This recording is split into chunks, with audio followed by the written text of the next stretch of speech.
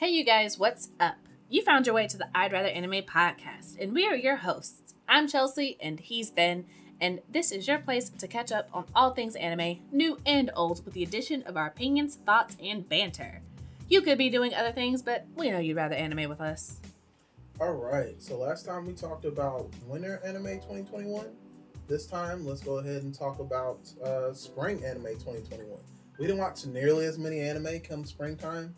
I think this is a downward trend that happens throughout the whole year, to be honest. So let's start off with what I would say is probably hands down our favorite anime from spring 2021, Tokyo Revengers. I wouldn't say it was my favorite, but I understand why you would say that. Okay, well, when we get to the one that you think is better than Tokyo Revengers, point it out to me. I only can see one other anime that came out this season that could be a possible contender. Yeah, it was Fruits Baskets, the final season. Okay, all right. I can. That's fair. Yeah, that's beyond fair. Yeah. If it had been anything else though.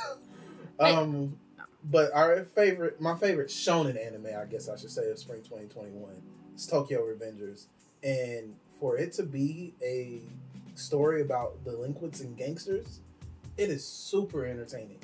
And it's just like, it's about this kid who used to be in a gang, and basically his not used to be.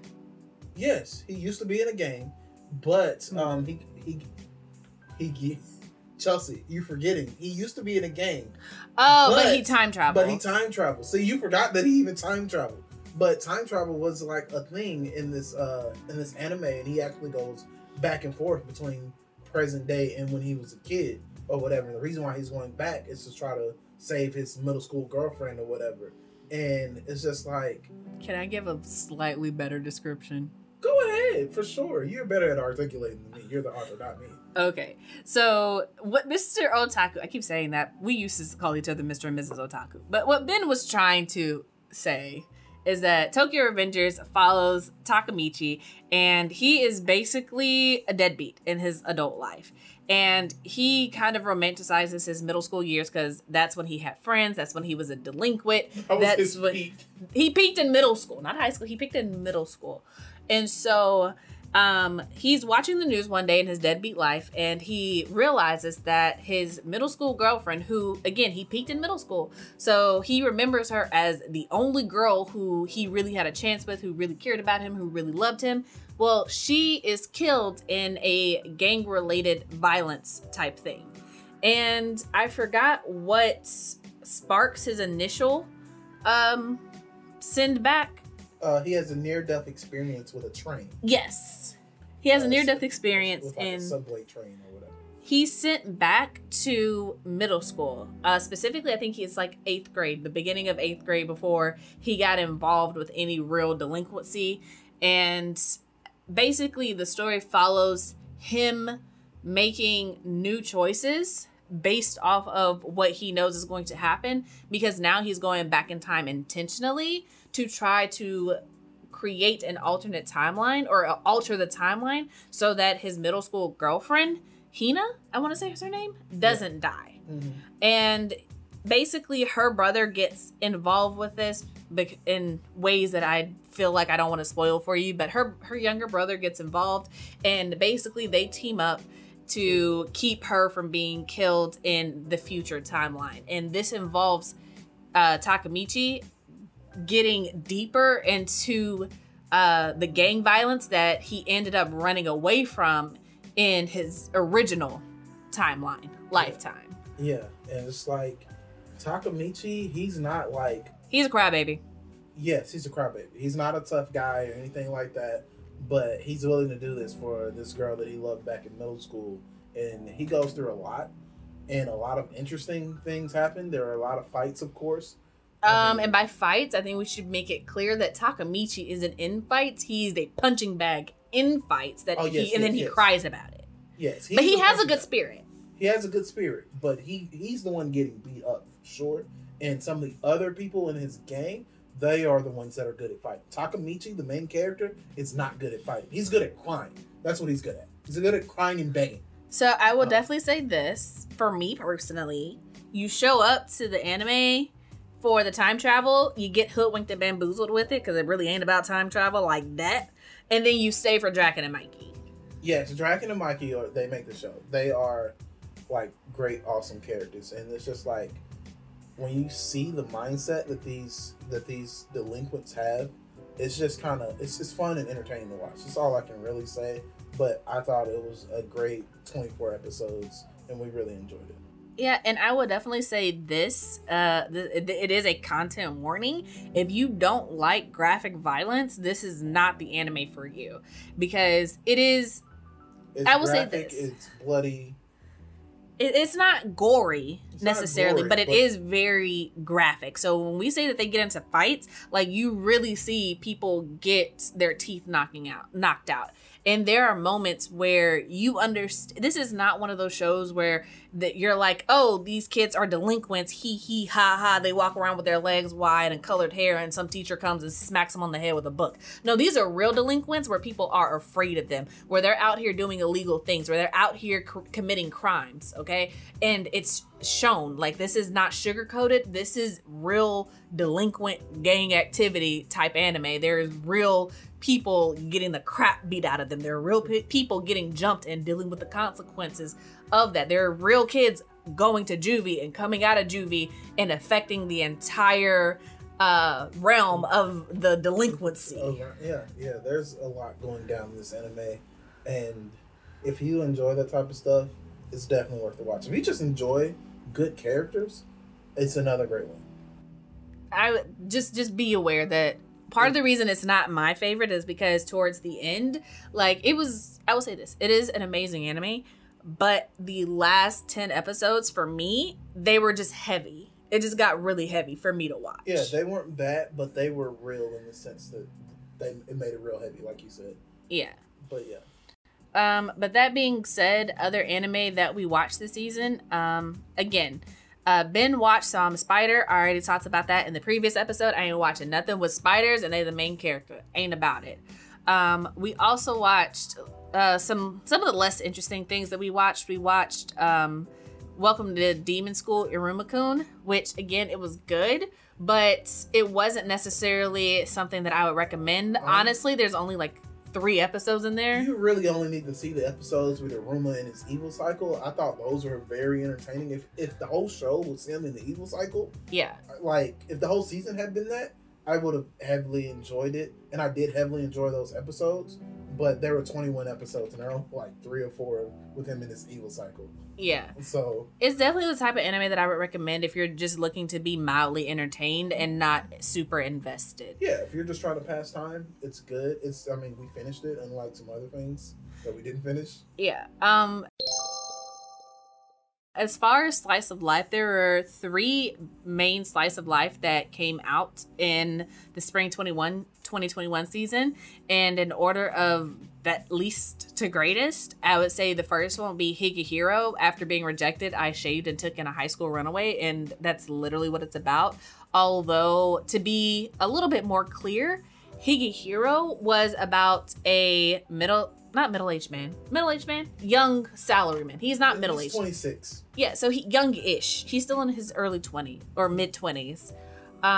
Basically, he's got feelings for his supervisor. She rejects him, and on his way home, he finds a girl sitting under a lamppost, and because she has nowhere to go, he takes her in. And she is a runaway, and she is used to doing certain favors for men in order to have a place to stay. And when he's like, nah, you're a high schooler, get away from me. I'm not a pedophile. What? Like, what's wrong with you? What's wrong with you? Why are you doing this? You need to get your act together. Yeah. Where are your parents? They end up forming a unlikely bond and she ends up staying with him, and he ends up helping her get his life together. Help her get her life together. And she helps him get his life together in unexpected ways. So it's honestly more wholesome than it sounds when you say that the show is about a 26-year-old man letting a strange high school girl live with him in his 1-bedroom apartment. However, it is one of those things that is actually extremely wholesome because he is a wholesome character. He's like, you're a minor, get away from me. Yeah, he's not about that life. Yeah, he's like, He I see you more. any boundaries. He's straight and narrow. Yeah, he sees her more as a little sister or even a daughter than someone romantic. And I think that's something that can be appreciated throughout the anime. Although it is the type of anime that implies if you were to continue reading the source material, their relationship does change as she gets older. But that's just an assumption on my part. They don't actually show any of that in the show. In the show, it's very straight-laced. Yeah. And it's just, it explores the different relationships between strangers. Yeah, so definitely not a bad show, but definitely not the best slice of life of the season. No. The second one I would say is the Saint's magic powers omnipotent. And the only reason I would place this above Higehiro is because it's an isekai, but it's completely and utterly wholesome. And it's very simple, and it's really more about this woman, because first of all, I don't know what's up with this genre, but women generally don't get isekai'd. But not only is she a woman, she's an older woman. She's like in her 20s. She's a working woman. She's 20. Usually it's kids that get isekai. It's a teenager. It's usually a teenager or something like that gets isekai. And this anime kind of plays on that trope because there is another teenage girl who gets isekai'd as well. Yeah, they accidentally summon two people. One is this 20-year-old woman, and the other one is, a teenage girl or whatever. And normally, the teenage girl is the one who gets summoned or whatever. And since they got two, they assume that the older woman was just a mistake. Yes. And however, it turns to come to find out, she's the one with the actual magic power. And it's about how she's just trying to go about her day-to-day life. Because basically when they're summoned, the prince is like, nah, you ain't it. And so she leaves, goes to live her own life, do her own thing. And the 16-year-old girl, she goes the whole hero summoning route where she joins the school and makes the friends. But goes through the whole training thing because she's supposed to be, the saint. She's supposed to be magnificent, blah, blah, blah. But she not it. Yeah. And so it's a really interesting anime. I like that the main character is a little bit older. It talks about her relationship with the characters, her own ambitions, what she's trying to do. It's a very chill, easy to digest, fun slice of life that I would definitely recommend. It has no questionable parts of it. That's why I would put it above Higehiro. Higehiro is good and wholesome, but the Saint's magic power is omnipotent. There is no questionable through line in it at all. Yeah. But the best slice of life was Fruits Baskets, the final season. By far. Yeah. Fruits Baskets, the final season was completely top notch. It was a riveting story. I enjoyed it all the way to the end. These final 13 episodes covered through the end of the manga, and we finally got the answers to all the questions. Yeah, and can't really talk about it because you can't talk about the final season without talking about the other ones. And if you've never listened to our podcast before, if this is the first one that you've watched, just know that Fruits Baskets is top tier. I mentioned this in the last episode, but it is one of my top 5 slice of life anime of all time, bar none. And it's really, really good. You have compelling characters. Everybody has their own issues. You have the connection to is it the Chinese zodiac? I want to say with the zodiac. The zodiac. I don't know what type of zodiac it is. I just can tell you it's the zodiac. It's the zodiac. You've got the cat, the rat, the boar, the dog, the year of the dog, so on and so forth. And you have this idea of familial bonds and how deep they can run and what has to take priority, and at what point do you draw the line and draw boundaries with yourself and with your family. And you also have the solution to all the issues presented. And that's the thing that I like about Fruits Basket, the final season. It's not something where you're like, okay, now you have to go read the source manga to figure out what finally actually really happened. You have a full, complete story. All the questions are answered. It's wrapped up in a nice, neat bow, and you can watch it from start to finish multiple times and still enjoy it. Yeah, it's rare for an anime to actually adapt all of the source material and get all the way through it. And Fruits Basket is one of those ones that was just fortunate enough to be able to get all the way through the story. And I say it did it masterfully. It did it very well. You got everything you needed out of that story.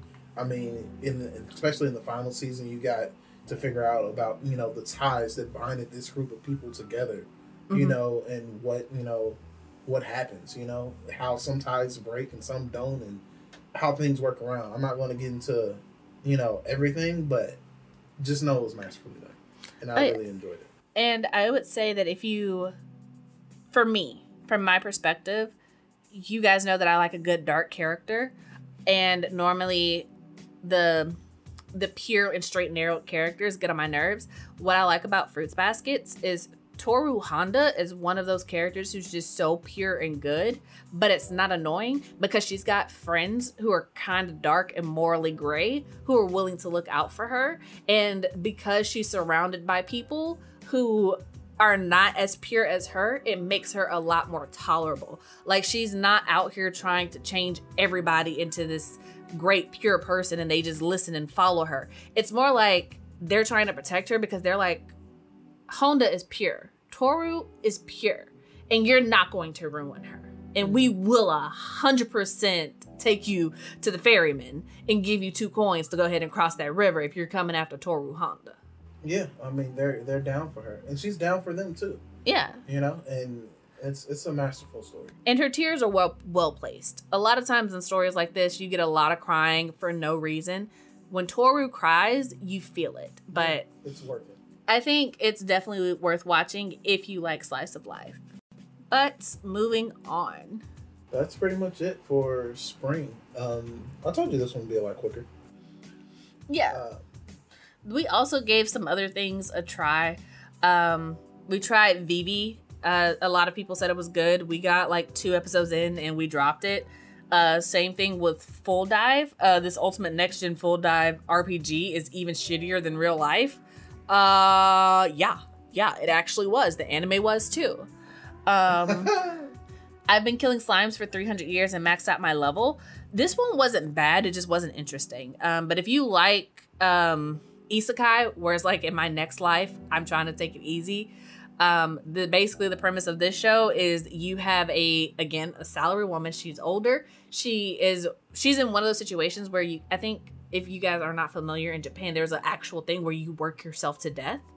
And she literally worked herself to death. And so in her new life, she's just like, basically she just makes a deal with the reincarnating being. And she's just like, I just want to be left alone and have an easy life. And so she does that. She kills like 2 times a day. She's like basically immortal. So she spends 300 years killing slimes, just like 2 a day, and she ends up maxing out all of her levels to the point where like, ooh, you're the strong witch, I want to challenge you. But the reason we dropped this is because the show isn't about her being challenged, it's about her day-to-day life, and then she gets irritated when people do come to challenge her. So it's like a rare break versus what the show is about. Yeah, you know, she's just trying to live the easy life, which is good, and I think that's a good story or whatever to have. But after, you know, I think we made it like 5 or 6 episodes, it just, the repetition of it just kind of loses its value. It's just like, I understand the core concept, but it didn't feel worth finishing. Yeah. And then the last one that we started and didn't finish or keep up with is My Hero Academia. And if you guys have listened to the podcast, y'all know that we started My Hero.